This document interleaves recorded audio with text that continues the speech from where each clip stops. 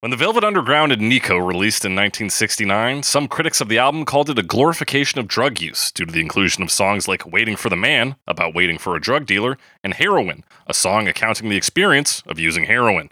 Songwriter Lou Reed objected to the notion that these songs were promotions of drug use, but he did receive troubling anecdotes from fans now and again.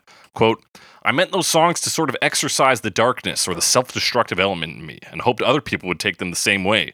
When I saw how people were responding to them, it was disturbing. Because, people would come up and say, I shot up to heroin, things like that. For a while, I was even thinking that some of my songs might have contributed formatively to the consciousness of all these addictions and things going down with the kids today.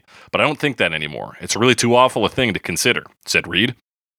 It may have been thoughts like this that led to the gentle track that accompanied the hit single Walk on the Wild Side in 1972 as a double A-side release to promote his second studio album, Transformer, produced by Velvet Underground superfan David Bowie and legendary Spiders from Mars guitarist Mick Ronson. During its initial release cycle, Walk on the Wild Side received most of the fame, but the second track was thrown back into the public eye in the 90s, where it was featured in the 1996 film Trainspotting, a black comedy drama about heroin users. Maybe due to this film that listeners deemed this tender tune to secretly be about heroin. Of course, it could also be due to Reed's extensive history with heroin use. Reed himself called the drug interpretation of this song laughable in a radio interview in 2000. Quote, no, you're talking to the writer, the person who wrote it. That's not true. I don't object to that particularly. Whatever you think is perfect, said Reed. If Reed sounds a bit fed up in that quote, then it may be because he believes the song to be incredibly simple. Despite his belief, publications have been asking him about the meaning behind the song since its release. In 1973, Reed told NME the following when asked about what his song was about. Quote, that's a lovely song, a description of a very straightforward affair, said Reed. It may be straightforward for Reed, but the rest of the world has found it ambiguous enough to use for a multitude of purposes. In 1997, BBC used the single, recorded by an army of popular artists, including Reed, Bowie, Bono, Elton John, Emmylou Harris, and many more, as a means to promote BBC radio and television. The single was later released as a charity single for BBC's Children in Need. The song was also recorded by a large group of no-name actors in 2013 for a PlayStation 4 ad, released just weeks before Reed's death. So whether it's doing drugs, giving money to the BBC, playing video games, or pronouncing the word sangria all weird, turns out there's quite a few ways to have a perfect day. That's right, we're talking Lou Reed's Perfect Day on Cover Me. Oh, it's such a perfect day. I'm glad I spent it with you. Oh, such a perfect day. That's right, it's Cover Me, the only podcast that compares famous songs to their many cover versions to find out which one is going to reap just what it sows. I'm your host, as always, The Snake, joined by my perfect co-host, Alex Mildenberger. Alex Mildenberger. Yeah, didn't mess that up. No. It was pretty easy for me. Because it was perfect. It's not perfect. Hard. You've been doing it for 5 years, I would imagine. But my voice has been rebelling today, so I didn't apparently too much exercise in 2 minutes, and now I'm coughing a lot. That's right, people. Alex was fucking today. Yeah. No, you're doing it. Wait, what kind of obstacles were it? You didn't. Alex was doing an obstacle course for his corporate overlords. Yeah. Sort of like a Hunger Games light. Like a Hunger Games light. I had to do like a crawl under. I mean, they call it a barbed wire crawl, but they don't give you barbed wire because they don't want you to hurt yourself. Okay, right, sure. Yeah, you crawl under the strings or whatever, and then I had to do like a climb, like horizontal across a wall thing, and then there was one of those big nets you climb up and over, and up and over, like some monkey bars, and honestly, that was all I had to do. Just to go really fast, and I didn't even break a sweat, and then I couldn't breathe afterwards. It was really weird. Well, I could breathe actually. I was just coughing. You could breathe. You're just coughing a lot. Okay. Yeah. Anyway. So it sounds like it was just military training. Yeah, it's like that kind of stuff. If you get really good at it, then they do the with the salmon ladder and stuff like that, but I've never attempted that. You've never attempted the salmon ladder? Yeah. Or jumping over walls and stuff. Okay. Yeah, that kind of stuff. Are you being trained to become like a corporate citizen? Are you going to be part of their private military company? What's going on? I mean, if they had more than one session, then maybe. Okay, but it's just the one. Yeah, I don't know. Just Calgary does this. It's the Calgary Corporate Challenge. They do it It's a Calgary-wide thing. every Okay. year. Yeah, and just a bunch of the corporations get together and do sporting events, Okay. Interesting. and e-sporting events as well. E-sporting. Yeah, unfortunately, they took Mario Kart out, so I wasn't a part of that. Oh, damn. Yeah. What other what they got? League of Legends? Yeah, an it's like League of Overwatch? Legends. I think they might have taken that one out. I think Fortnite, Fortnite? maybe- Okay, yeah. Rocket League. It's like that kind of stuff. StarCraft. StarCraft. I don't think it was StarCraft. Like StarCraft got, 64. Yeah. StarCraft 64, yeah. Okay, all right. Well, that's corporations. Yep, Great that's to talk corporations. about those. Love them. Loving pieces. Alex, we're talking not about corporations, We but are. about Lou Reed. Not talking about corporations. Yeah, we're talking about Lou Reed. We've talked about Lou Reed a couple times before. Yes. Not like solo or not. No, it's typically been Velvet Underground Yeah, stuff. Velvet We've talked Underground. about the Velvet Underground and Nico album. We've talked about Sweet Jane. No, we haven't done We any talked of the about I'll Be Your solo Mirror work. Yes. and I'll Be Your Mirror. The That's song right. and the album. The song and the album, yes. Yeah, but this is solo. Post that, and it's. I mean, it's wild.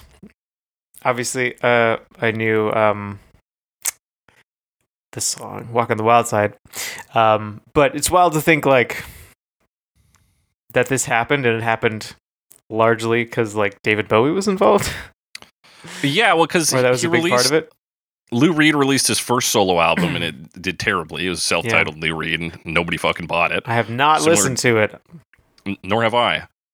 But David Bowie kind of coming into the peak of his powers here, maybe in 1972, was like, I'm just going to get dudes I really like to record music at like a studio with me. Yeah, And so he got Lou Reed and Iggy Pop. He kind of fucking just put those guys back into Right, the limelight. And here you get this Transformer, which, yeah, not only David Bowie in a production role, but he of course features on a few tracks, including playing keyboards on this, which I didn't notice keyboards, but like piano. no, because piano's Mick Ronson. Oh yeah, I don't know what that would refer to then.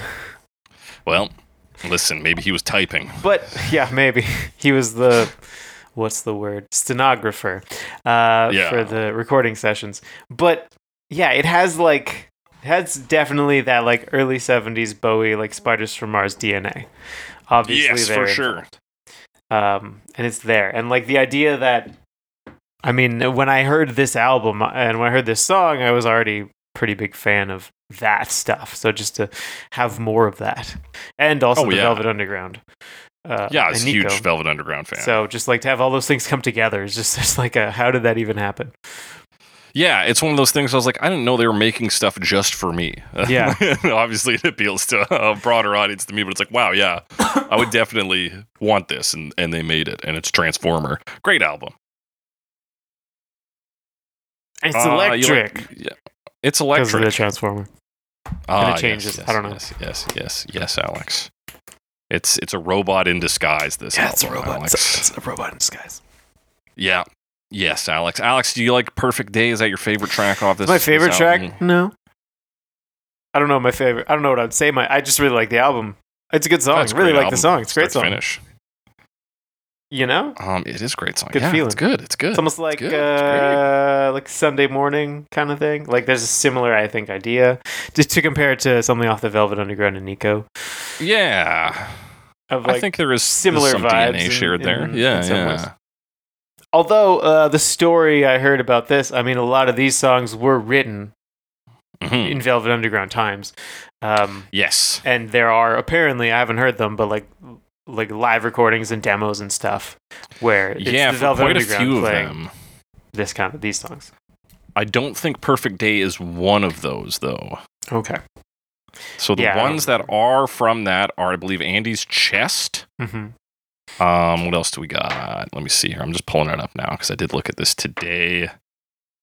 Andy's Chest was first recorded in 1969 by the Velvet Underground. Satellite of Love, demoed in 1970. Mm-hmm. Those are the two major ones. New York Telephone Conversation and Goodnight Ladies were played live during the band's summer of 1970 residency at Max's Kansas City.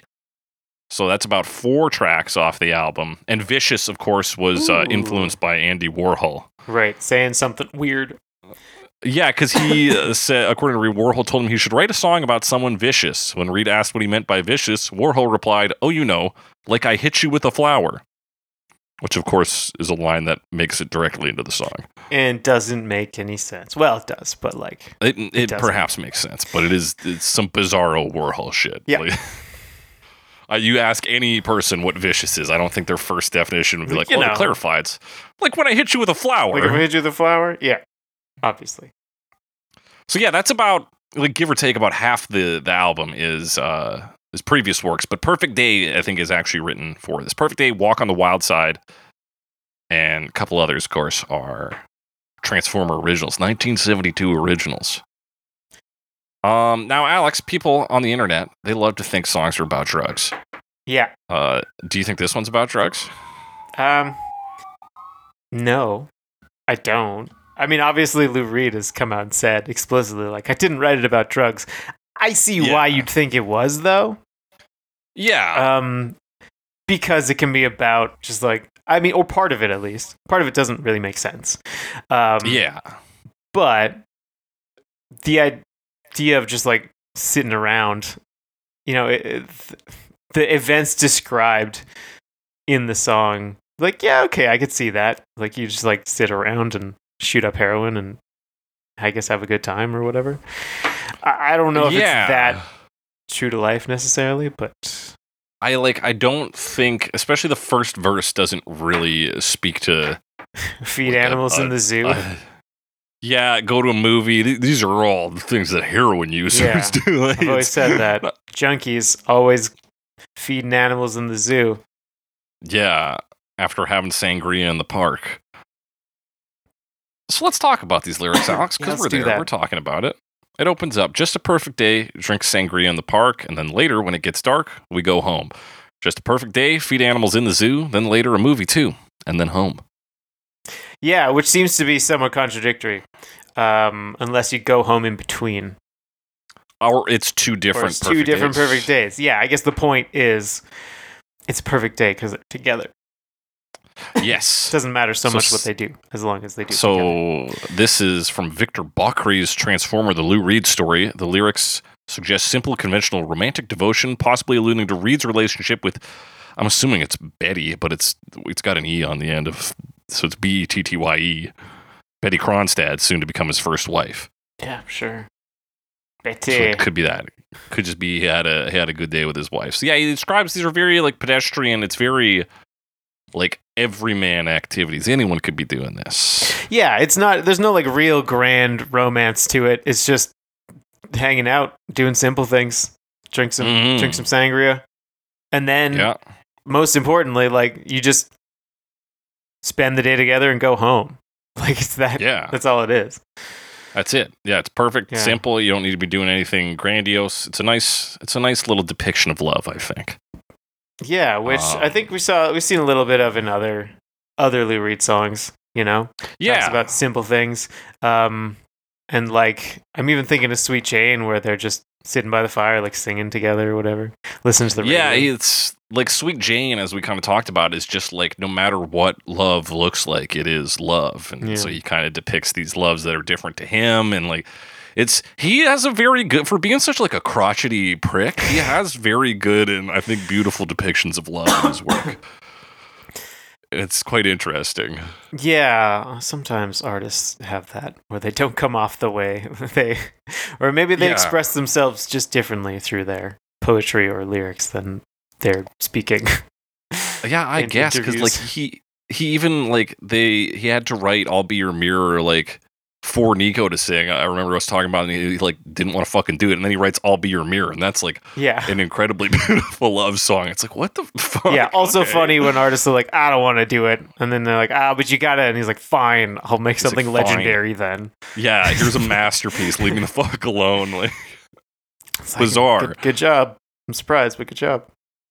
But yeah, from first one, there's no real. I think there is darkness that creeps in here. Much like who's the Talking Heads man? David Byrne.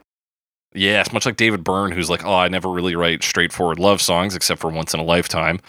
This also, I feel like Lou Reed is like, well, maybe I won't write something straightforward, but it comes off very straightforward in the verse. Sorry, the song is This Must Be the Place. Ah, that's right. Sorry, I said the wrong one. Anyway, I also got blocked on remembering what it was called. Yeah, okay, yeah, This Must Be the Place is the once in a lifetime. Sorry, I'm like a few ticks behind. No, I know there's a delay because Discord is good. Sure, yeah, it's all Discord. I'll blame Discord. Well, it's all right, whatever. But okay, so we hit the chorus on this. Yeah. Oh, it's such a perfect day. I'm glad I spent it with you. Oh, such a perfect day. You just keep me hanging on. You just keep me hanging on. Sorry, you said there was some darkness. Yes. What's the darkness?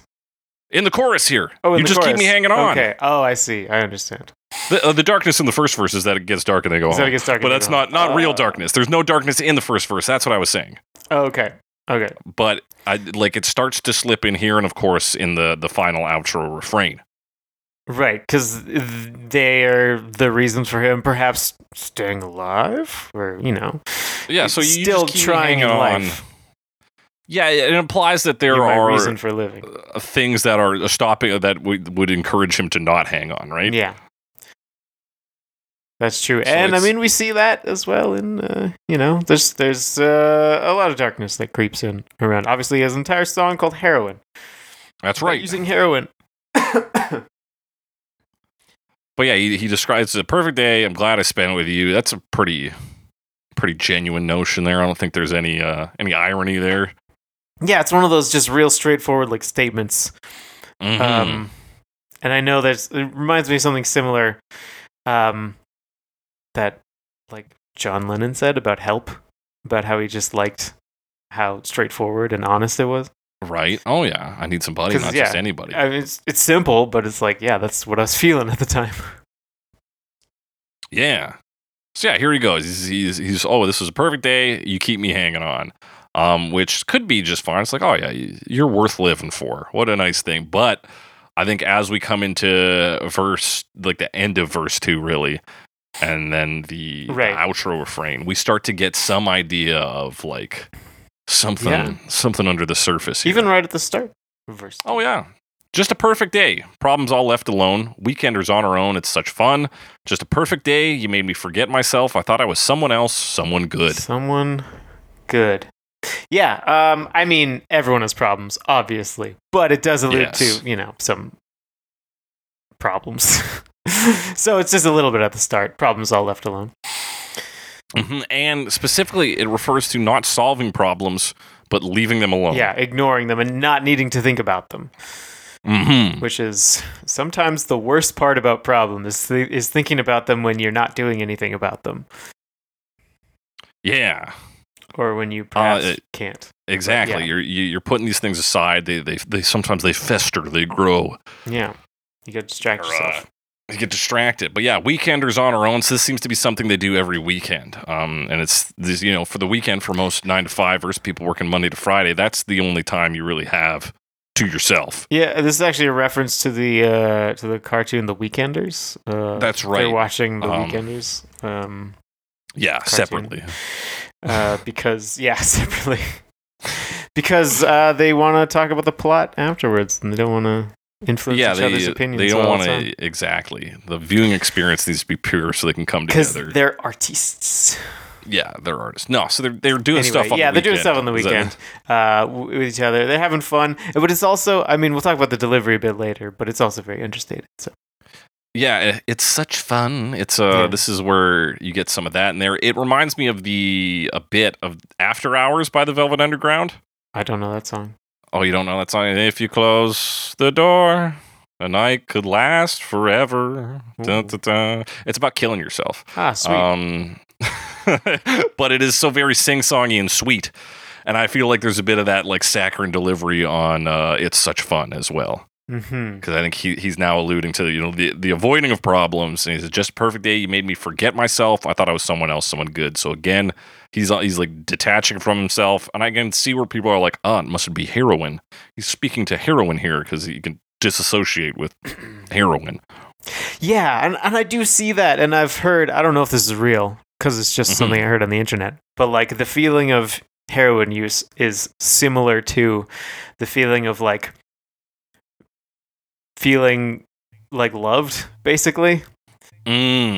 So again, I don't know how close that is to reality, but that's a thing that I have heard before, and that would next check week out when we try heroin. When we try heroin, that would potentially check out with this song as well.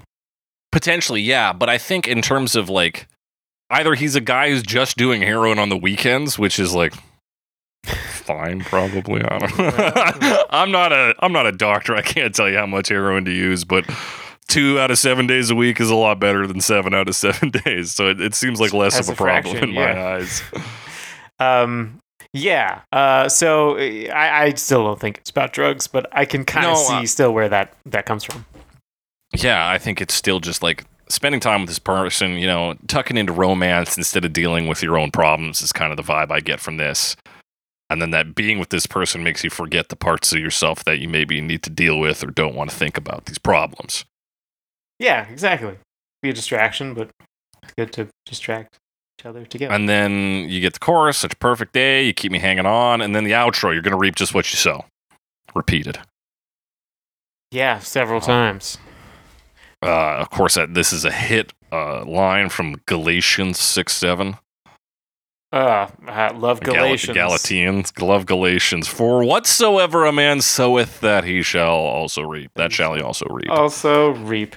And like general concept of like, you get what you out what you put in. You only get what you give. Get what you give, exactly.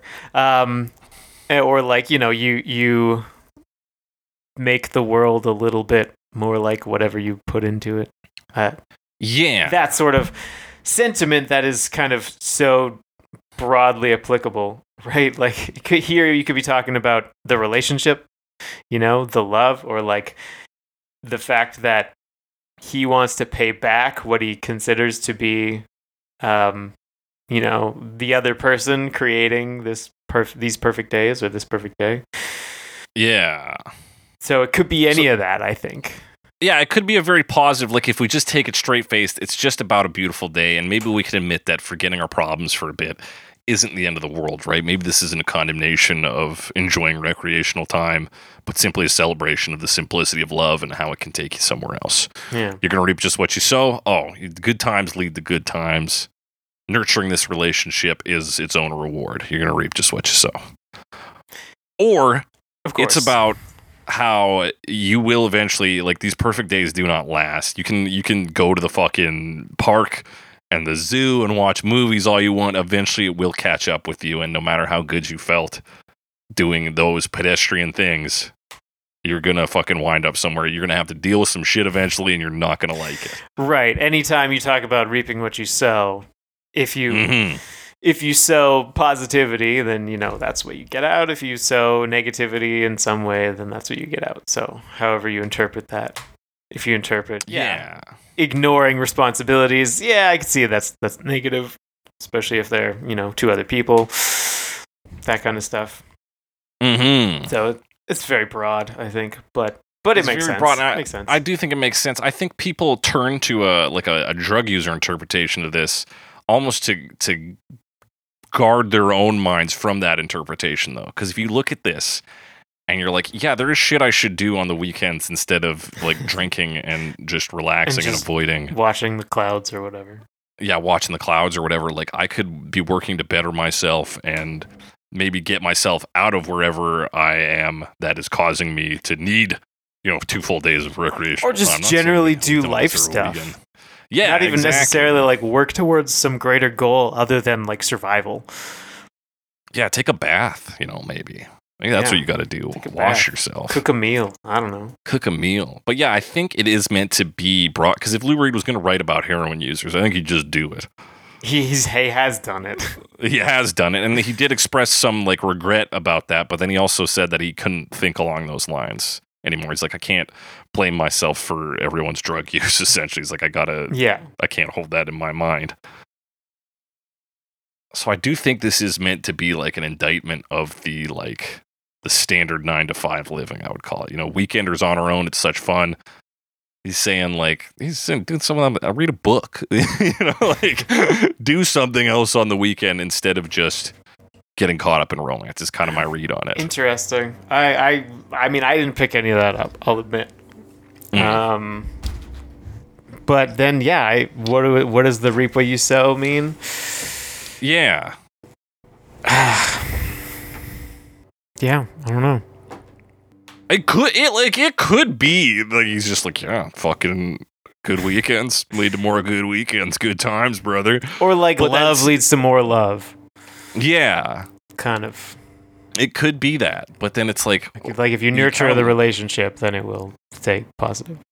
Yeah, but there's just like little key lines here that I feel like we're supposed to pull. Somebody also calls it straightforward, so maybe he wasn't thinking about that. Yeah, or if you work, he is talking about feeling, like he talks about, oh, I thought I was someone else, someone good. He doesn't think of himself as good, but just for a minute he does. So, the more you get that, the more you feel that in the future kind of thing. Right. So yeah, is he saying that by investing in feeling emotionally good with somebody else, eventually you will get that feeling, perhaps without that person. Yeah, like in the hit film Limitless, where he takes the smart drug until he just doesn't need to take it anymore. He doesn't need the smart drug anymore. Exactly, and he's smarter than Robert De Niro, and buddy, that's it. We all wish we could be smarter than Robert De Niro. God, don't we? You can't do it. Well, too smart a guy. There's one way. I can think of. If you're Bradley Cooper, you can do it.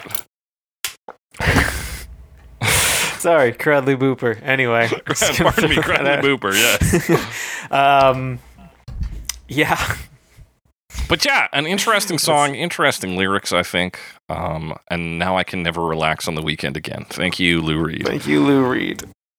But what's it all sound like? Oh, it sounds beautiful, man. Oh, sure does. There's little pianos. Alex, you tired? Am I boring you? Yeah, if you could maybe just, I don't know, more like pop culture references or something, I think that would help. Okay, Alex, yeah. So much like in the film The Pianist, there is piano in this. Yeah, wow. It is just like The Pianist. I particularly like the part where he gets shot at by Russians. Yeah, that's. I like the part where he's chasing a can of beans. Is that the same part that he gets shot by Russians? That may well be the same part. I don't know. And he says he's cold. I'll be honest, I caught half of The Pianist sometime when my parents were watching it. Don't remember a whole lot. Okay, fair enough. Yeah, so there's a piano. There's also a bass. Just like in the movie The Pianist. Is there a bass in The Pianist? Not a bass guitar, though. I'm sure there was. I actually don't remember. There's a trumpet, just like in the movie Ferris Bueller's Day Off. Like, wow. And then drums, just like in the movie Whiplash. That's right. There was also a tuba, just like in most Looney Tunes cartoons. Most Looney Tunes cartoons, yeah. Well, these refs, we're dropping hot refs now. And keyboards like in Office Space. Like in Office Space. Yeah, keyboards. What's the keyboard? What are the keyboards doing, man? I don't know. They're not.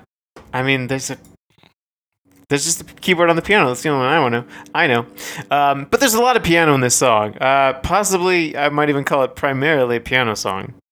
Yeah.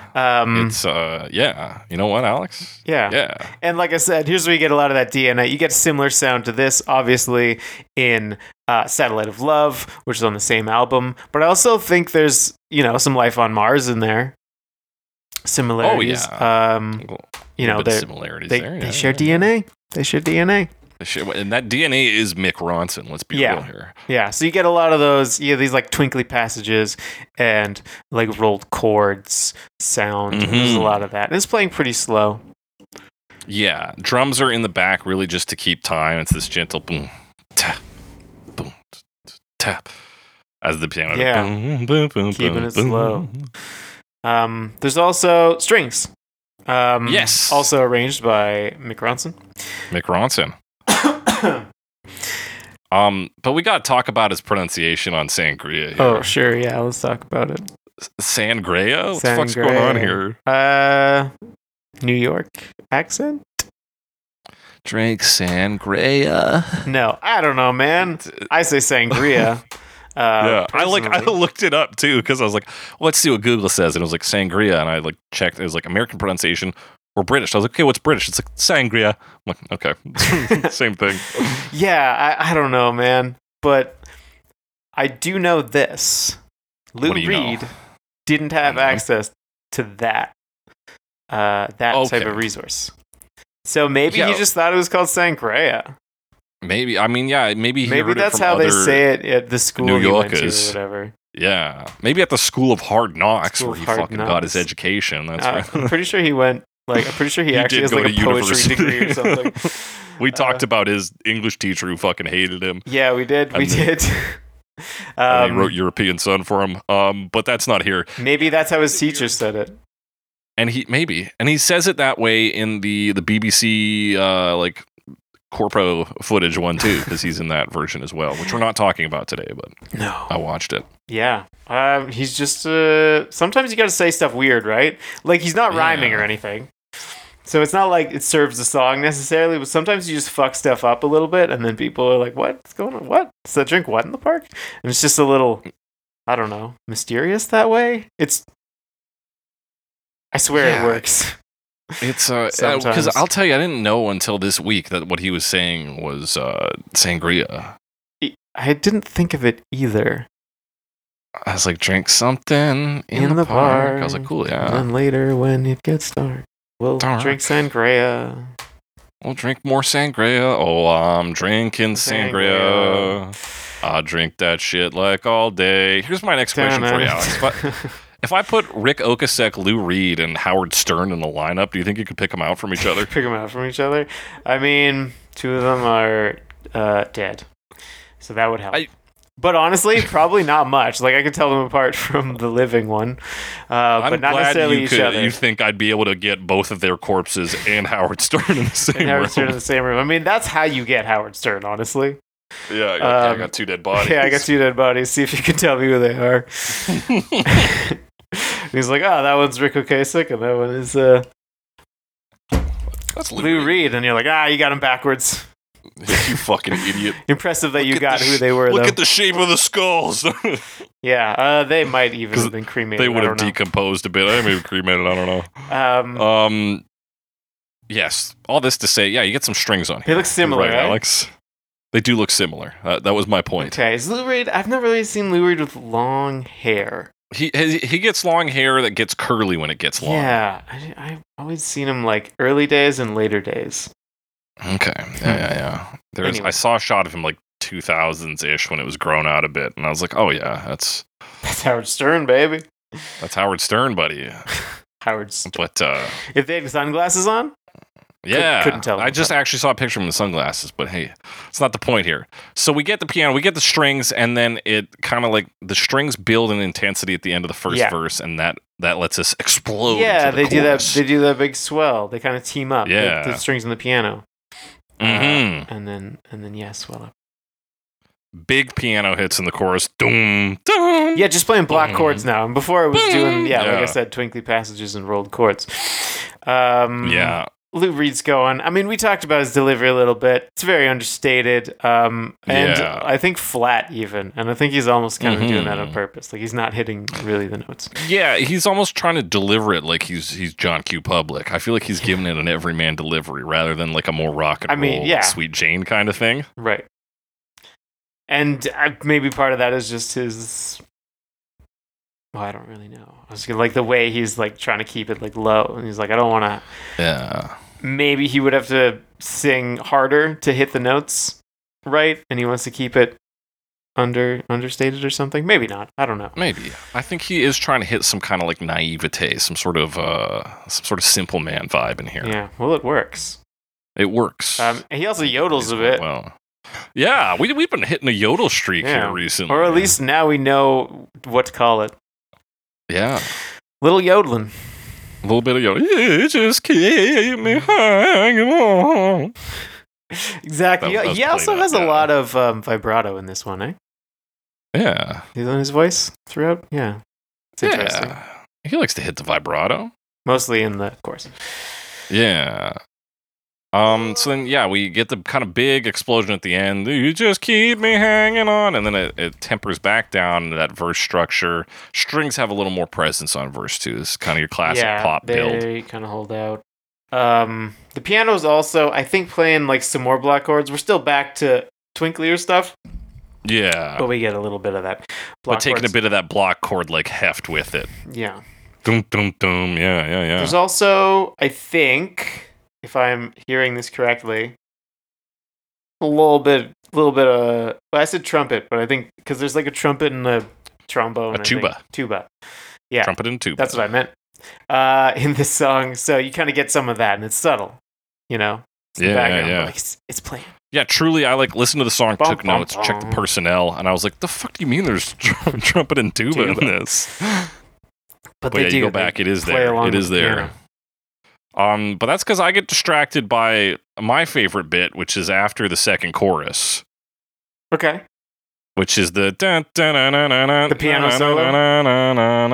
Yeah, the like little solo / bridge. Yeah. Which is cool. The nice little piano riff. Mm-hmm. Like you said. There are strings on it. Like, it's mostly piano. Yeah, the strings mirror it. So the piano sets it up, and then the strings come in to double it. Yes, and, the higher strings. It's also, like, very oddly dramatic in a piece that so far has been very... I mean, like, the chorus is dramatic, but in, like, a big uplifting way. This one has a descending pattern. Yeah, it feels very different. But what does it mean? What does it mean, man?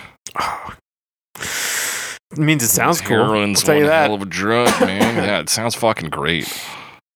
Also get some horns in there. They just play like 3 notes, basically. We talked about descending patterns. The horns do that too. Yeah, so you get this big, like, very cool, like, instrumental bridge. Because it starts as a solo, but then everything comes together. And then we, again, cut back to this very, very daydreamy, this very broken down, just, you're gonna reap just what you sow. And then the piano does is like, ba-da-bum-bum. Is that after every line? I think it is. She's so... Yeah. And then it kind of brings in this remnant of that bridge section. It does this... Yeah, just a little bit. Just a little bit. Yeah. That's that arrangement, man. Very nice. Yeah, it's a light hand on this, and it works so good. It's a great song and such a good like foil to most of what Lou Reed stuff is, which is usually a lot more boisterous and yeah, even if it's still simple. Too, yeah, there's definitely often more stuff going or more energy in it. Mm-hmm. And this one, it plays out just on like strings. Yeah. It's like that outro is 1 minute and 15 seconds, and it's just this very delicate strings, little touches of... Yeah, you just go out. It's a cool song. I always like this song. It always makes me think of autumn, though. It makes me think of a warm autumn day. Warm autumn day. Just having a picnic or whatever. Mm-hmm. A sangria picnic. Sorry, sangria. Sangria. Yeah, because you know what? Because that's when it would also get dark at a reasonable enough time to like pack it in and go home. Right. And not... It's like, otherwise you're there till like fucking 10 p.m. And you're like, well... I'm still here. Drank like 6 jugs of sangria. We got jugs. I got jugs, baby. Sangria. Jugs. Sangy jugs. Alex, what do you think perfect day weather? You think it's autumn? You think it's spring? It could be a spring day. I'm probably more of a spring person. Although, I mean, I've been looking forward to it not being quite so hot. And it has been hot for the last couple days. Yeah, I was too. And then now that I know it's getting cooler, I'm like running to get outside and like get my vitamin D while I can, man. Well, they're still making it. Yeah. Yeah. Well, they're still pretty. Yeah, I'm going to Costco and I'm stocking up on vitamin D. Yeah. So hey, tell us what you think the perfect day is. Tell us your perfect day weather. No hashtag. I don't actually care. Don't tell us. You won't anyway. Traditionally doesn't happen. Traditionally doesn't happen. Alex, anything else to say about this track before we move forward? It's pretty good. Okay, pretty good. Love it. You love to hear it. The song comes on, baby. I love to hear it. You know what else I love to hear? Bands that Your have second drummers named- favorite British rock band with a drummer named Roger Taylor. That's right. Yeah. Duran Duran in 1995. Such a perfect day. I'm glad I spent it with you. Such a perfect day. So we talked about Duran Duran 2 weeks ago. Pretty recently. Very I recently, have not for no the cover of The memory Wait, but of for the anything. cover of 5 years. Yes, 5 for the cover of years. 5 years. Yeah, what a surprise. What a surprise! What is a surprise, I guess, to me is that I thought maybe their cover albums thing was just kind of a recent, like we're kind of done Right. doing new shit. But they've been doing cover albums. It looks like a long time Since at least the 90s. since at least '95. This one was pretty popular. It hit number 28 on the UK singles chart, and we talked about Roger Taylor. Apparently, this is pretty interesting because this song, at the time in the 90s, I guess Roger Taylor wasn't making a lot of appearances, either with the band or in general. I didn't really dig into it, but he appears in the music video and had a promotional Top of the Pops appearance for the song. So that was a big deal at the time. Roger Taylor's back. Yeah, I mean, they were a pretty popular band. We talked about how their Wikipedia page compares their level of popularity to the Beatles. Yeah. Which is always a big claim. That's a huge claim, considering, I don't know. I'm not a crazy Duran Duran guy. I like Hungry Like the Wolf. Yeah, I once heard them referred to as the first boy band, which, in addition to not really being true, I don't think is really true, if that makes sense. Yeah, even if you were to, consider a boy band, somebody who doesn't write, no, there's But they boy bands do. from, so much earlier. Yeah, I mean, certainly they talked about, girl groups in, Right. the 60s. As far as I remember, and what was the Monkees then? Yeah, if I was gonna pick a if you want first a boy proto band, boy band or something like that. I would say the Monkees are probably a good fit, And they not apparently the don't like fit. that designation. Maybe not. Someone said it's not accurate. Anyway, I don't remember where I heard that, but it seems like maybe a silly thing to say. Maybe they were just really pretty, and everyone's like, boy band, because of that. Boy band. I don't know. Yeah, and I think the connotation of it has changed, and also That's true. splintered, because you also have South Korea has boy bands that are very popular and are their own school of music over there, basically, right? It's it's very very different from how we have boy Though bands I would here, it still feels. compare it to the Backstreet Boys instinct. Yeah, it definitely comes off from style that, but I of guess boy just the bands. culture around it is so different. Yeah, but not I don't know, the Jonas Brothers. Do they count? Yeah, I don't boy know. bands. Not what we're here to talk about. Yeah. Anyway, Unless that boy band is the first boy band, Duran Duran. the first ever boy band.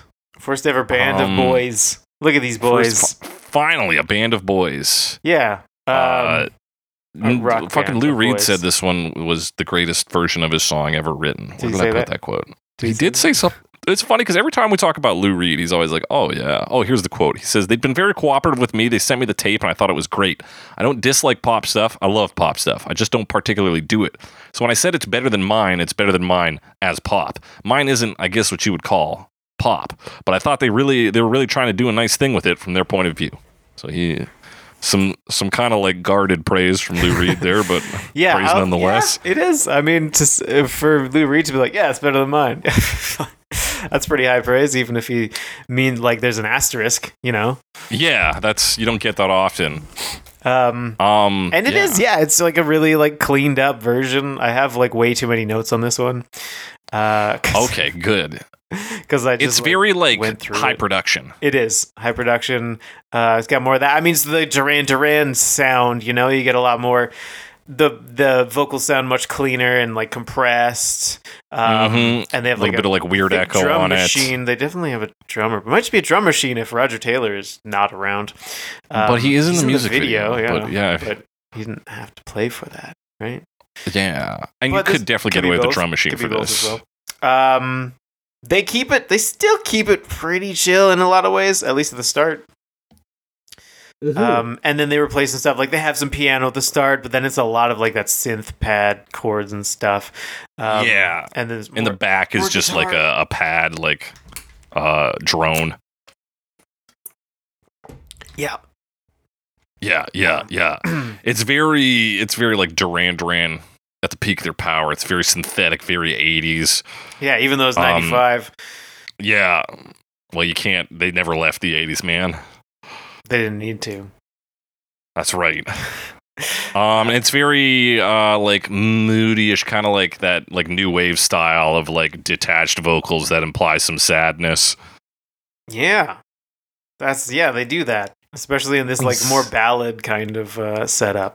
Yeah, this pop ballad structure. It's very pop, I noticed. It's quite poppy. It's very pop. Not really something that Lou Reed would do. No, you wouldn't call what Lou Reed does pop, No. but like you call this pop. Yeah. So yeah, it's a very synth-filled verse, and then the chorus is like guitar arpeggio and some synth swells.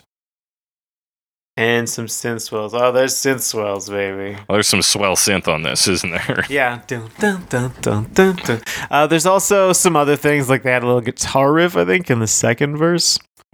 Yeah. Boo, doo, doo, bam. So little things like that. So there's definitely like more. They're filling out more space. They're just doing, a similar vibe, but they're doing a very different thing. But at the same time, following a very similar structure. They even get some a lot of synth, piano on verse guitar. too. Is there some piano on verse too? Yeah, it's like it cuts through on the Weekenders line. It's a real like dun, dun, Like dun, super dun, dun. like reverby kind of. Yeah, like imitating raindrops almost, you know? Oh yeah. Like just a ton of echo. Yeah. Yeah. I know that sound. You know that sound. You love that sound. Oh my gosh, I'm still coughing. Come on, Alex, get it together. I'm trying.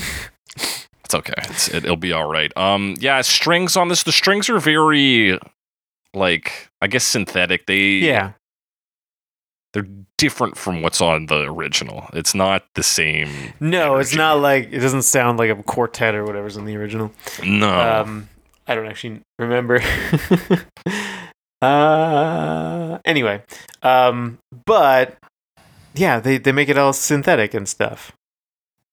I do think it's a pretty good spin on it, you know? I do think it's so. obviously a very I think different sound. Maybe it sounded dated in 95. I don't know, but like it's cool. Don't care. I don't know. It It charted and stuff. Like That's it did true. pretty well at the time. I guess we talk about the early 90s, like pop music got completely discarded for like Nirvana. Yeah. But that's probably not true, right? Like, No, that's people not still true. listen to pop music. Yeah, we were there. We were there when the radio was pumping out hits. It wasn't all grunge. I was barely familiar with grunge, honestly, growing up listening to popular radio. Like, Yeah, I knew the big ones. I knew what Nirvana was, kind of, but I didn't know the word grunge necessarily. I knew it because I had achieved it. I wasn't familiar with the band. Right, yeah. I just, I understand that there's suffering in the world and I won't be reincarnated again. Yeah, I'm out of the fucking cycle of reincarnation. Yeah. Nice. Do we get a kind of guitar solo on this? Yeah, I think we do. It really kind of keeps the cadence of the original, or what I called the solo. But instead of the like, it plays like ba-doo-da-doo, ba-doo-da-doo. Ba-doo-da-doo. Yeah. It's da-da-da-da. Plays ba-doo-da-doo. yeah, it almost like chops it up and then like plays it more upwards. It's a little lighter. But it is a very similar idea. Yeah. Yet different. And then they get the backing vocals in for the Reap Just What You Sow section. It's true. They're pretty big backup vocals and like builds up into like a choir. And the drums too there get that really big, like reverb as everything builds. This is where they got Roger Taylor, and it was probably a drum machine first half. He stepped in. It's like someone's got to reverb these whatever gates. You're gonna reverb just what you sow. Yeah, that's what they say. That's what they say. Yeah, big There's also poppy number. some of those backup vocals, like they're very popular styled vocals. Yeah, popular vocals. Very big. They're what would you call that? What kind of singing style is that, Alex? I don't know, man. Some shouty person in the background. That's what I call it. Yeah, that's what you call it. It's dramatic. They're just they're not saying words. Gets the people going. Yeah. Yeah. What about the music video for this one, Alex? What about the music video for this one? I'd say a lot better than their music video for 5 years. Yeah, it's kind of similar in a lot of ways too. They're like in It's a crazy. room. The keyboardist looks exactly the It's same. exactly the same. It's wild. His like bleached hair and like eye makeup. They're all in their kind of like shiny, I assume silk suits. Yeah. Of various colors. They're in this like reddish orange, but probably red, just with light. Space. Yeah, this like red a orange box, like basically. box. We learn later that the wall is removed, which of course because the camera is there. Yeah, they let us know it's a soundstage really quick. I don't know if Yeah. they just thought people would be worried. Like Duran's in a box. We got to get him out. All that sound is bouncing around. And yeah, they just kind of they play, but they start very slow. So I think the footage is slowed down, at least in the wide shots. I would believe that. And you've got, of course, one guitarist just slumped on the left wall there. Just sitting. They're all sitting down at first, actually. And then, like, the singer gets up. Well, except for the keyboardist guy. Yeah. But the other guy, he's not sitting, but he's leaning against the wall. He's leaning. They're very reposed. And then they kind of slowly, like, get up and start to become more active. Just a bit, though. Yeah. And like I said, the footage is slowed down, so it feels a little more lethargic. And I think even the sound lags the video a bit, just to make it feel a little sluggish. A little sluggish. And then we get weird around the minute mark, around like 58 seconds. We just start shooting random images of helicopters, sunshine, flowers dying. They're like dying clouds. flowers. This weird like floral wraith thing.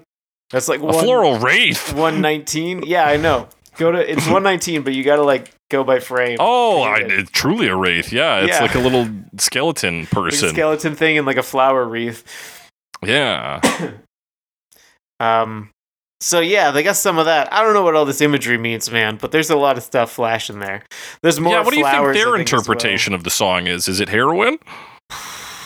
Some of the like death imagery makes it seem like that, or at least they're talking about like maybe spending time with people before they die, kind of thing. Or yeah, maybe it's about the impermanence of your perfect days and how little they matter in the long term, because eventually you're just gonna fucking die. So there's also a bit where there's like a photo album with all of them. It's not like showing them do stuff, but it shows like, you know. But their pictures do move in there. Yeah.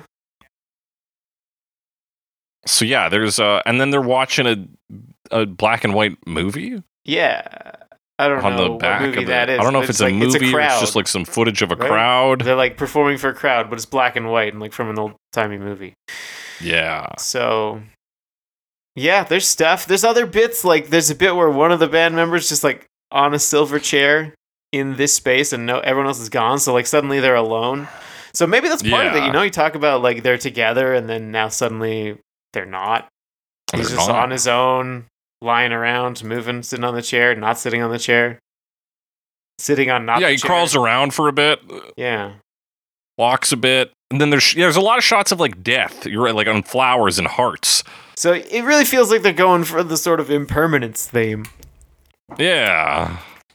Of like nothing lasts forever. Maybe appreciate it while you have it. Maybe something else. Yeah, this another like flower wraith skeleton woman just pukes fucking flowers at one point. Everywhere, and also pukes a heart, but like an anatomical heart, not like a heart. Not like a love heart. It might be a brain, actually. It's very quick. Yeah. You see the one guy playing a sitar, which I don't think is in the song. Yeah. Yeah, that's a heart. Is it? A heart with feathers. And then you get, I think the keyboardist throwing flowers at the camera. He throws the flowers. Yeah. So there's some weird stuff in this one. Possibly mostly visual, you know? Just like, this looks cool, let's put it in.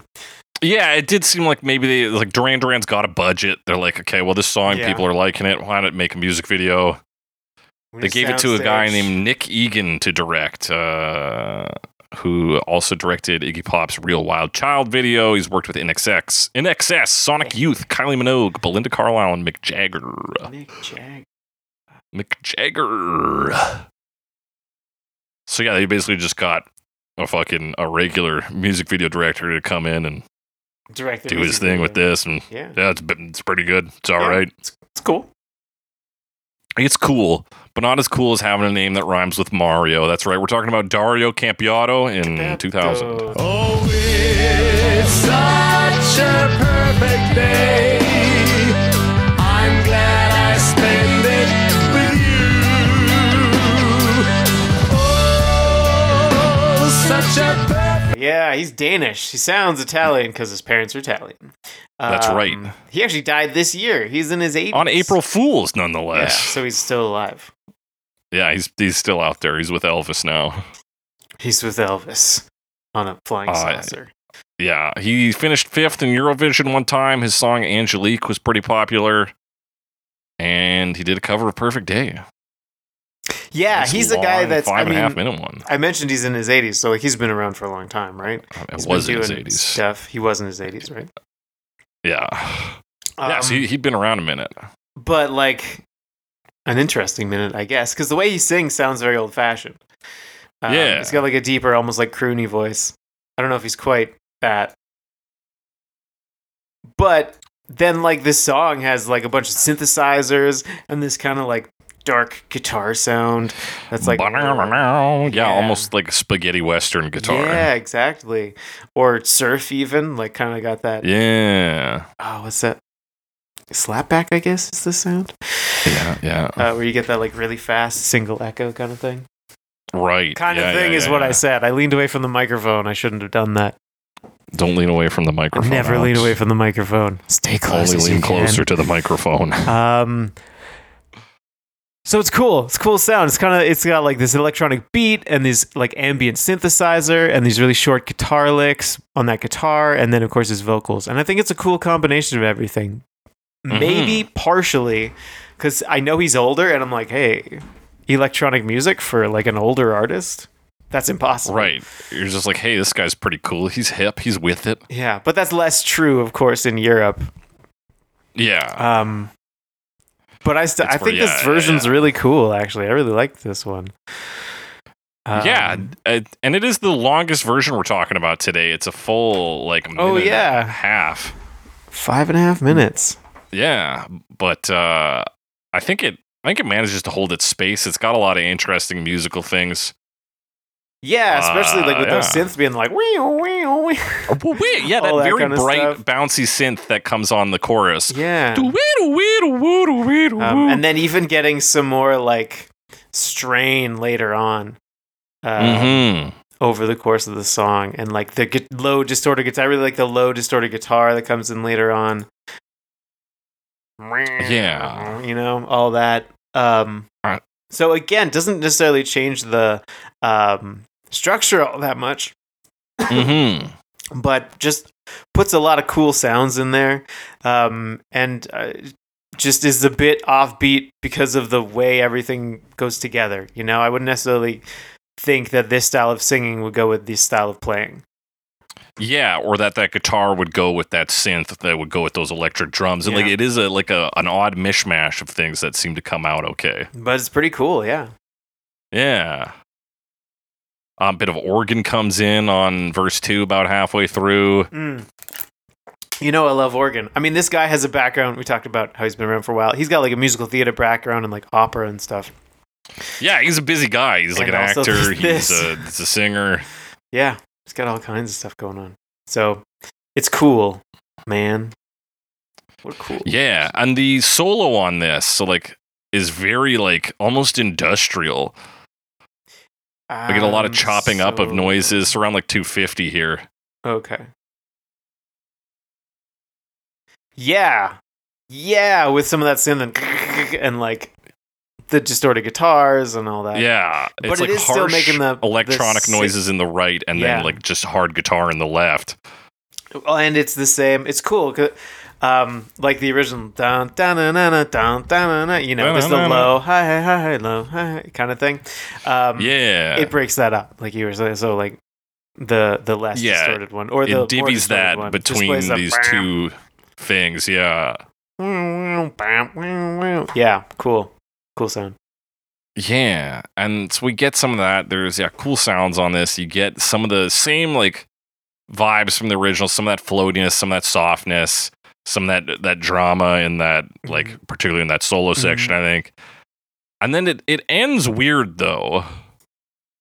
Because we get some like end of record noises after an extended like outro section. Like literally like a record like hitting the end on a record player. And then the click. And then a dude says, "You still there, Bongo?" And another guy says, "Oh shit, I told you." Who's Bongo? I don't fucking know. Oh shit! I forgot. Is it like he got distracted and forgot he was having this because he was having this perfect day, and now he's got to pay all this money on his phone bill? That doesn't make any sense. Maybe it does. No, yeah, you hit it on the head, Alex. He's like they've been like on the line the whole time, and they were like, shit. Oh shit! Maybe this one is about drug use, but not like heroin. Maybe it's just about like getting stoned a bit. Yeah, maybe he was just getting stoned, and he had lost track of time. And he's like, I'm still here. Forgot to do what I needed to do, which kind of supports your interpretation of the he's of the lyrics, slacking on his duties because it kind of sounds like that at the end. He's like, I'm still there or here, still there. Shit, I'm disassociated. I was just listening to guitars and shit. Yeah, maybe. But I'll tell you this, Alex. Fucking Leningrad Cowboys, they did a cover of this in the year 2006. Sure did. Oh, it's such a perfect day. I'm glad I spend it with you. On such a perfect day, you just keep me hanging on. Finnish rock band. We've talked about them before. We talked about My Sharona, right? That's correct, Alex. Yeah. They often work with a Russian military band. I don't know if they still do, given Russia and their military and all that. Yeah, no idea. This is from 06. This is from 06. And they are cowboys. Leningrad Cowboys. And yeah, so they're pretty like hard rock. Yeah, they are pretty hard rock. And this is like a very intense version. Yeah, it's like the Nothing Else Matters of Perfect Day covers. Yes. It is the Nothing Else Matters of Perfect Day covers. And they're going, like, they constantly have these heavy drums. And then, of course, in the intro and then in, like, the chorus, these, like, high moments, they add cymbals. And, like, they have these heavy distorted guitars, which, of course, are higher in the chorus. They also have, like, a pizzicato strings, I think, at 2 different points. So it's basically like symphonic metal intensity, not full symphony, but like it kind of has that intensity. It's definitely drawing on that. You get this like rolling organ that comes in the back pretty quick to this. Playing fast, yeah. Yeah, and so there is like high tension on this one, and then these big dramatic notes, this bum, bum, bum, bum, dum, from the piano. Like this one has like a high level of intensity to it. Yeah, which like I don't 100% know that it fits this song. But yeah, I can't say it's not engaging. Yeah, I'd say detached from Perfect Day, I think it's a pretty interesting composition. I would listen to this. But it sounds more like we're setting sail on Viking ships than we're drinking sangria in the park. Like, yeah, it like completely drops the casual laid back thing. Yeah. To what end? I can't really say. To just be an I'm not intense sure it lends to a take or anything. It doesn't make me like reconsider the lyrics. Yeah, but like it sounds pretty cool. Yeah, it sounds pretty ripping. Like, and sometimes but I do that's all it takes. Feel like exactly. I feel like I'm storming Dracula's castle. Like when we get to the chorus, I'm like, yeah. Oh my gosh, yeah. Anything really intense. Yeah. And there's just like layers of vocals. Yeah. A few vocalists that you can hear. That's right. And they have some of these like big contrasting moments, right? They move into the outro and like everything drops completely down and he just says, "You're gonna reap." So I guess that is the one bit where it does drop down. And the strings go bum, bum, bum, bum, bum, bum, bum, bum, and then you're just like back into it. Yeah, this version is like massive. Yeah. And that's kind of what I have to say about this one. That's what they do. That's the song. Yeah, they're like, it's all pretty solid. I just don't know if it should be Perfect Day. Sarah's yawning. Because I'm bored. Not enough pop culture references. Okay, so it's so Castlevania was kind of like the Dracula's Castle reference. Oh my god, I missed that one. I'm engaged again. Yeah. Okay, okay, good. Yeah. Okay, perfect. Yeah. It gets really triumphant in our outro here of Leningrad Cowboys covers. Triumph, like the comic insult dog. Oh, the comic insult dog. I thought you were gonna say the band Triumph. Oh yeah, well that's still okay. We could do like Canadian band Triumph. Yeah, is the comic insult dog also Canadian? Probably not. I hope not. Why have I heard about that twice in the last week and like haven't heard about that in years, and now this is the third time I've heard it referenced in the last week? What's going on? He's making a comeback, maybe. What's I don't happening? know. I just thought of things with triumph in it because I said that the outro sounded triumphant. What a weird thing. A weird thing. Yeah, this cover's weird. Triumph, the insult comic dog. The comic insult dog? I don't know, man. I remembered existing, but I don't think I ever watched it.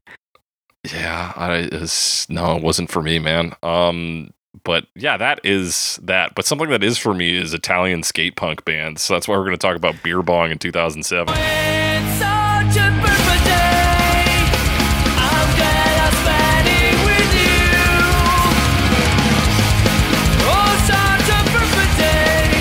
You just keep me hanging on. Beer Bong. A bit difficult to Google. Not impossible.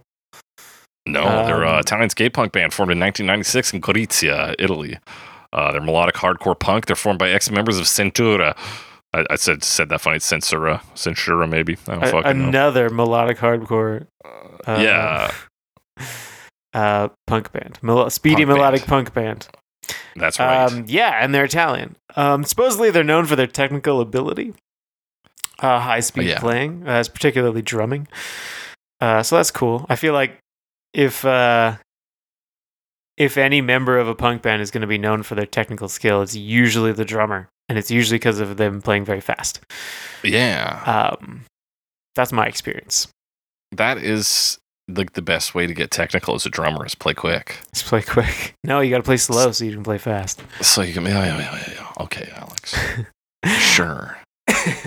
So this opens with 2 notes of piano, and the guy's starting to sing it like it's a little piano song. Yeah, they kind of fake it out. Yeah, he sighs. He's like, "No, I'm not going to do this." And then we get into some real punk rock. Yeah, get into that fast punk fare. And yeah, it's a punk remake. I mean, it's literally the album title is Punk Remake. Hey, yeah, look at that, Alex. Volume 1. So yeah, they kind of start with like chugging, and they have that through the first verse, pretty straightforward. But they do switch it up, as they go. Like they go into the more like filtered vocals, but like the drums are still going. And then it actually skips the back half of that. But they do kind of change, particularly the drums change how they play. And like earlier so on, you're saying there's a lot of like technical stuff going on with the drums? Stuff going on with the drums, particularly speed. Yeah. Of playing, they really do. The drums are really going for a while there. Oh yeah. I mean, kind of like the drums go like double time, and this is like, such a perfect day, but the drums go. Yeah, so they double time us in the chorus, and that sticks for verse 2. Yeah. Yeah, this is a big win for the drummer, I think. Great drumming on this. A lot of it's on the drummer. I don't believe, I have to double check now because I didn't write it down. The way they do the chugging, it's mostly chugging. Yeah. The way they do it changes a bit. Yes. As they go, and they have some like kind of riffier sections. But it's a lot of power chords.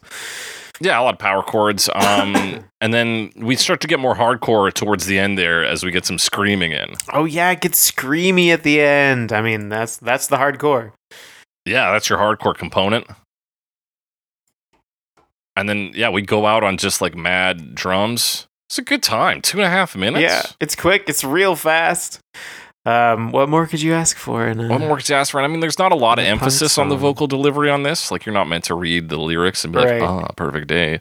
But any line where you talk about yourself not being good typically fits in with punk rock pretty Like well. perfectly, yeah. Yeah. So there Am is a I bit of like Bad? lyrical Quoted alignment there. A punk artist. Quoted a punk artist. Punk rock But you guy. know what punk loves sometimes? Ska. And you know what ska loves? Being jolly. being jolly. All right. I was gonna say being born from Mento, which is the style of this Mento. band. The Jolly Boys, 2010. The Jolly Boys. Oh, it's such a perfect day. I'm glad I spent it with you. Oh, such a perfect day. You just keep me and Quite a long-lived band. Although A. I was reading their description, and some of it didn't, I think, quite add up. But they've been around for a very long time. So the band itself formed in supposedly 1945. Okay. But I was looking up the members, and it also said like it still has some original members, but based on when they were born, I was like, unless they started playing in the band when they were 6, which is not impossible. But like, Yeah, this is like folk music. They could very well be. so maybe they could have been there at 6, but they would have had to have been. Yeah, Unless they were like part of the kind of second or first and a half generation kind of thing. maybe. So I don't know. Yeah, their But mento they've been music around is for a like long Jamaican time. folk music that predates and influenced ska and reggae. Think of skiffle, but for Jamaica. Yeah, exactly. And there's some similar things in it. Like we'll see, there's like a backbeat accent, but it's not. I wouldn't really call it a skank necessarily. Like it's not as pronounced as that. Yeah. Yeah, and they've got Also, this is in the year 2010. It is so in the year it's like- 2010. So this is post ska, post reggae. Like the post ska and reggae have both been born at this point. Yeah. They've been well explored Yes, by the 2010s. exactly. Often confused with calypso. Apparently, I don't know enough about calypso to tell you why that is. I think I'll tell calypso you is this. just like there's similarities, but calypso is more like Trinidad and Tobago, Okay, I yeah. believe. I believe that is correct, But, Alex. They're close. So this is a lot of acoustic instruments. We open with some guitar and some drumming, some hand drumming, Yeah, nice hand drumming. and some whistling. Very, very organic here. Like the whistling. yeah, I think the bass, they have a Roomba box player, yes, which is like bassy. And I think that's what the bass is, or at least part of the bass. yeah, because there is also just bass. Like you can hear it right off the first note. Boom, boom, boom, boom, boom. Yeah, I don't know where it splits. What is one versus the other? Right. What do you think about drinking Baileys in the Drinking park? Baileys in the park. I don't know. I guess they like Baileys. Does it like in Jamaica, just like hot and sweaty and having your cream-based liqueur doesn't seem good to me. Yeah, they must really like Baileys. I don't know. Like, it seems like a weird thing. Obviously, my associations for alcohol and Jamaica is like rum, right? Yeah, But that it's would not be. that. So Typically, I don't know, it's not man. that. Baileys. I guess they just like Baileys. My parents like to put Baileys in coffee, and then a lot of people like to put Baileys Okay. in coffee, I think. They do a lot of that when you were growing up. They definitely do a lot of it now. When I was growing up, I don't know. Yeah, the Baileys and coffee is a classic Yeah. combination. I don't know. So drinking in the park? I don't know, man. It's definitely Yeah, a lot less casual drinking, I think. Yeah, I feel like straight sangria is Baileys like, oh, we're versus having a sangria. picnic and getting a little silly. Drinking Yeah. Baileys is like, I don't know. I don't know That's what we're heavy. doing out here. Irish cream liqueur. Just a bit of Irish cream, baby. There a lot of vocal. He does a lot of. Yeah, he's This old guy. at this point too. He is ancient. Yeah. This man is a skeleton. Wow. But he's going. Wah! His Yeah, voice he sounds does. really cool too. He's got really like Mhm. deep voice. such a perfect day. Exactly. That's like not it, but it's kind of No. it. But it's low. It's low like that. Yeah. Other than Yeah. that, you kind of get this like bop, that's on a banjo. Yeah, that's right. That's kind of some of your backbeat action there. Yeah, exactly. But yeah, cool sounds. Yeah, it's cool 'Cause it's sounds. It more, makes for like you very said, like, laid organic back kind of. atmosphere. Even the whistling is very like just easy breezy. Yeah, it's like You're like, oh yeah, we are having a perfect day, even if we're drinking Baileys Yeah, in this it's kinda- park. does those ascending notes. What else is going on in this one? We get keyboard around like 2:34. 2:34 keyboard. Looking for keyboard. I'm looking for it too. What the fuck? What does the keyboard do? I think it's like a. Hang on. It might be a keyboard. It might just be the filter on a guitar. It's just like Could be. bam, Yeah. bam, bam. It does that bam, but it sounds. It's a weird. Maybe it's just a weird tone on that guitar. So there's no keyboard. False alarm on the keyboard. Everybody Okay, relax. all right, I'll chill.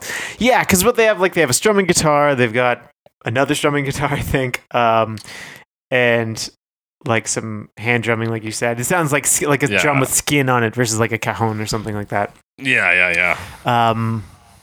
Banjo, like we said, there's quite a bit of banjo, and then that whistling. So like that's kind of what makes it up, really. And I think there's a Roomba box in there somewhere. There is, because you can see the guy playing it in the music video. Yes, you can. That's true. Right, the music video. Yeah. Yeah. But of course, before we get into that, there's a little bit of fast strumming in our outro, our Reap What You Sow Astro.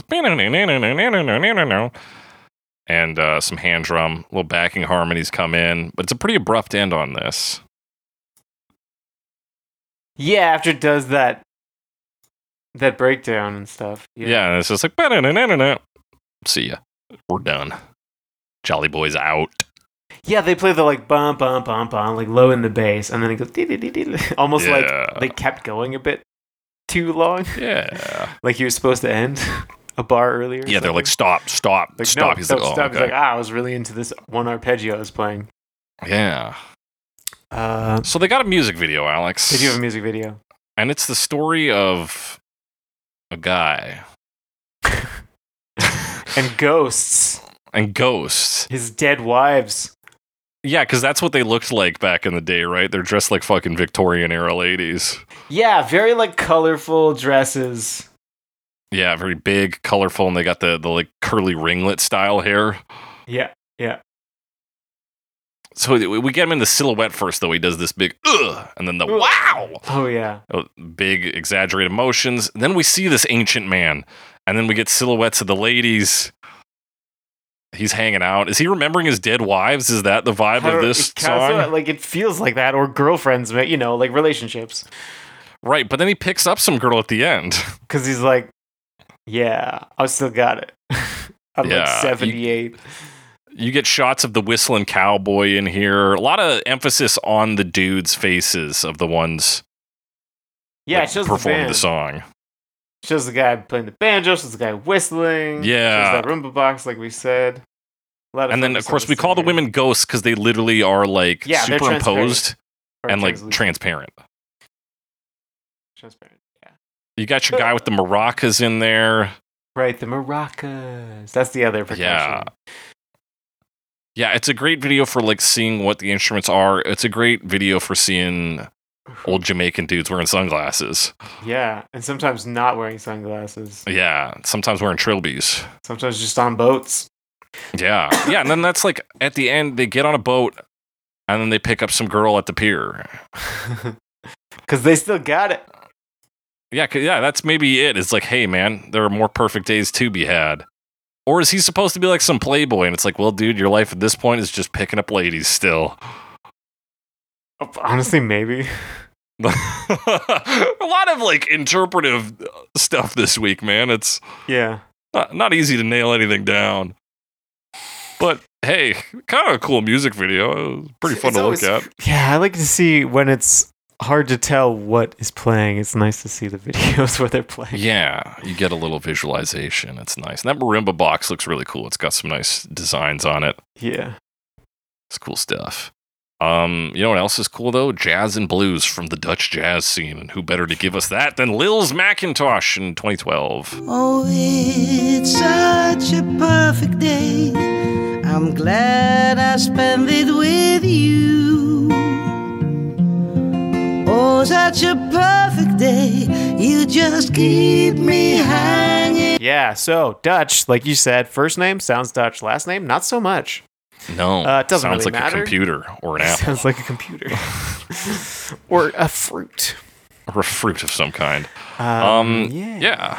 Oh, Yeah, well, Alex. yeah. Well, yeah. This is she worked with BB King and a bunch of other people. Yeah, I was B.B. looking King's at the only name I her recognized. history, and she started out doing like rock operas or something, and then moved into jazz. Okay, fair enough. Did I read that right? Yeah. Sure. I mean, like, Natural yeah. music. Dutch rock She opera. must like rock at some Kramer. level because she's doing Perfect Day here. Yeah. It doesn't get any more rock and roll than that. No way. No way. She keys in on the fact that the bridge or solo from the original is super fucking cool. Yes. And so it she plays it a lot. opens with that. Yeah, and she plays it quite a bit. It's a jazz one, and it's like a pretty stripped down jazz one. So it's mostly entirely guitar. Yeah, her voice? it's like two guitars. Yeah. And voice. And of then course. her voice is very old school. Yeah. It reminds me of fucking somebody. It's very, I mean, it's like jazz, kind of gentle, and also like a little husky. Yeah, a little like maybe a bit Tina Turner is what I'm thinking of because there's that huskiness. Yeah, a little bit of that. And in particular, like, noticed it right at the start when she's like not singing as much. Like she's kind of like on the edge of like singing. Like, and like it's almost not melodic at first. Right, yeah. I thought that was, I don't know. Maybe that's not the best way to describe it. But that's what it made me think of. But then she gets, more like smoother later on. Yeah, she's kind of doing like the jazz version of Lou Reed's talk singing. Yeah, kind of. Yeah, that's a good comparison.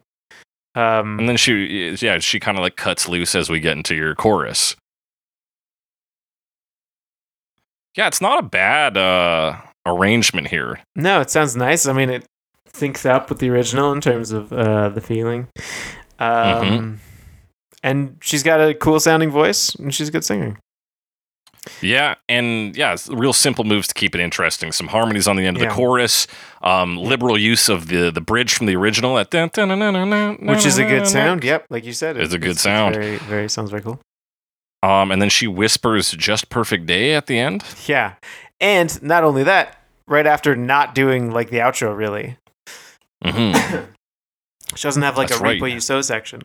That's right, she doesn't. This version is a little lighter on content, 257, a little shorter. Yeah. She focuses in. She says, "Why don't let's put no doubt into this? It is just to have a perfect day." Yeah. You know who's good at the jazz version of that Lou Reed talk singing? Who? Nina Simone. Okay. Yeah. Anyway. Yeah, like that. What is that one? I mean, there's a live version of it. We was talked in about Wild as the BoJack Wind. Horseman. Yeah, we talked about Wild as the What's Wind. in BoJack too. Horseman? Oh, I don't remember. Yeah, there's the one. Fuck, I can't remember what it's. No, I'm not even sure if it's Nina Simone. She does a song though. She sings songs. She's a known singer, Alex.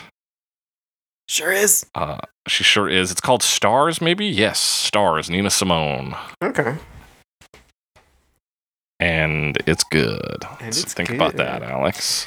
You know who else was alive at the same time as Nina Simone is still alive today, and he's the reason we're talking about this song today because he covered it very recently. It's Al Green in 2023. Perfect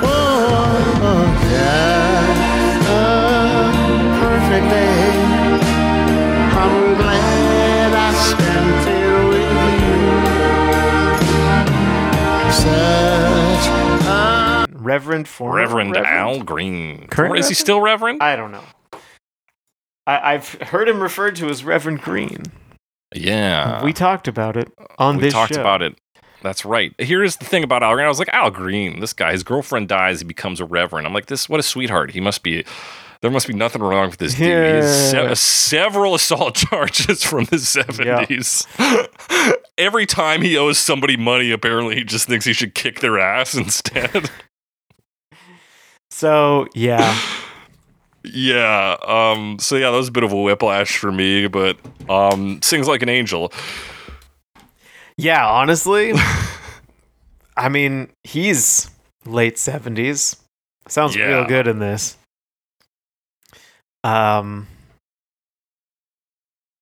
And Right, as in he is in his late 70s, not as in he's a guy from the late 70s. yeah, he's in his late 70s. Yes. And sings very well.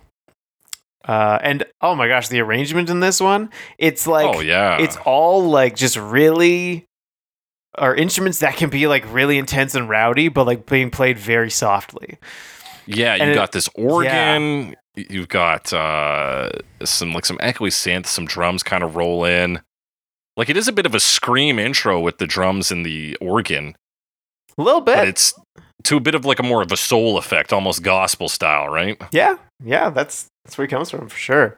Yeah. But then like it never gets like super crazy. You get a little bit of the like electric piano sound. Mm-hmm. Or maybe it's just another organ. Yeah. It could be.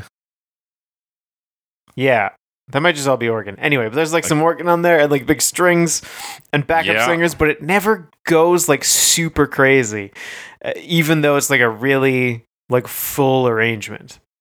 Yeah, it is quite full, and he really does some good singing on this. He Yeah. even on like he says drink wine instead of sangria, but he goes drink he chews it up. Yeah, but it just like never goes over the top kind of thing. Yeah, it's like because even when we hit the chorus, which is typically your largest part, it's just it's like it rises, but it's more like gentle. Yeah. And he never, I don't know, he's never like shouty or even like too loud. I don't know. Yeah, I don't know how to describe it any other he's, way. Oh, just a perfect day. Yeah, he's very down low. Which is cool because it's like raising everything up without going too far away from what is even done in the original, you know? Yeah. And even not necessarily reaching the same heights of intensity in some ways as the original, but also because it's such a full arrangement. Yeah, this version has like as there can be a little darkness in the Lou Reed version. This one feels just more comfort like throughout. Yeah. And yeah, this dude still loves to sing. He's singing pretty high too, which is impressive for a man of 70 some odd years old. Yeah, you have to. I mean, I'm sure he's lost some range because everyone does. For sure. And I don't know Al Green music all that well, but yeah, damn. This one, I wasn't necessarily expecting much out of it. I don't know why. Just because he's old, I guess. Some fucking old dude releases a cover. I was like, oh, okay, who? But who yeah, cares? I'm like, oh, that sounds really good. It all sounds so good. Yeah, it's a very well-produced version, well-performed. We do get the bridge. We get that. Mhm.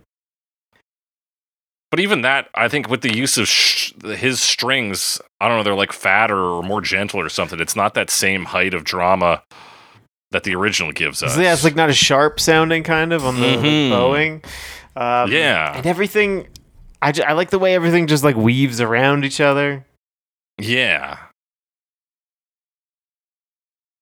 Yeah, it's quite a gentle version. The strings do have a smoother sound to it. It's not, like they kind of ease into the note a little slower. Yeah, because on the original it's dun dun dun dun dun, dun, like, and even reinforced with that piano, there's a lot of heavy hitting in that there's for a just a song little- that is generally pretty light. A little less of that. Yeah.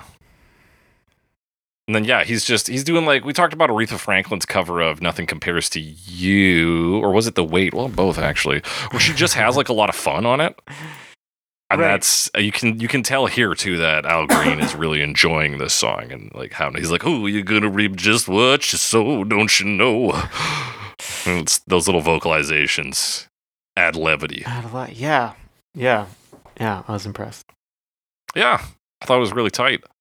But is it the best? Let's find out. We got find 3 out. categories today. It's our final verdict. We got the worst version, the best version, and the version you would play while having a picnic in the park, or feeding animals, or seeing a movie, Or or doing heroin. Alex, what's the worst version of this? what is the worst version of this? You know, I thought they were all pretty decent. Yeah.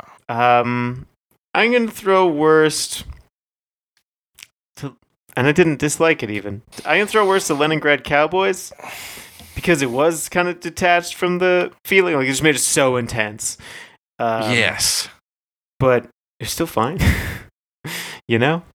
Yeah, it was like the Leningrad Cat is a good song. Like, it's just not Perfect Day, though, right? Yeah. Yeah, and if I'm gonna run through these, like Duran Duran has a pretty good take on it. Dario Campiato, he's got some good stuff going on there. Beer Bong, I mean, it's simple, but technically skilled, my brother. There's some good punk rock there.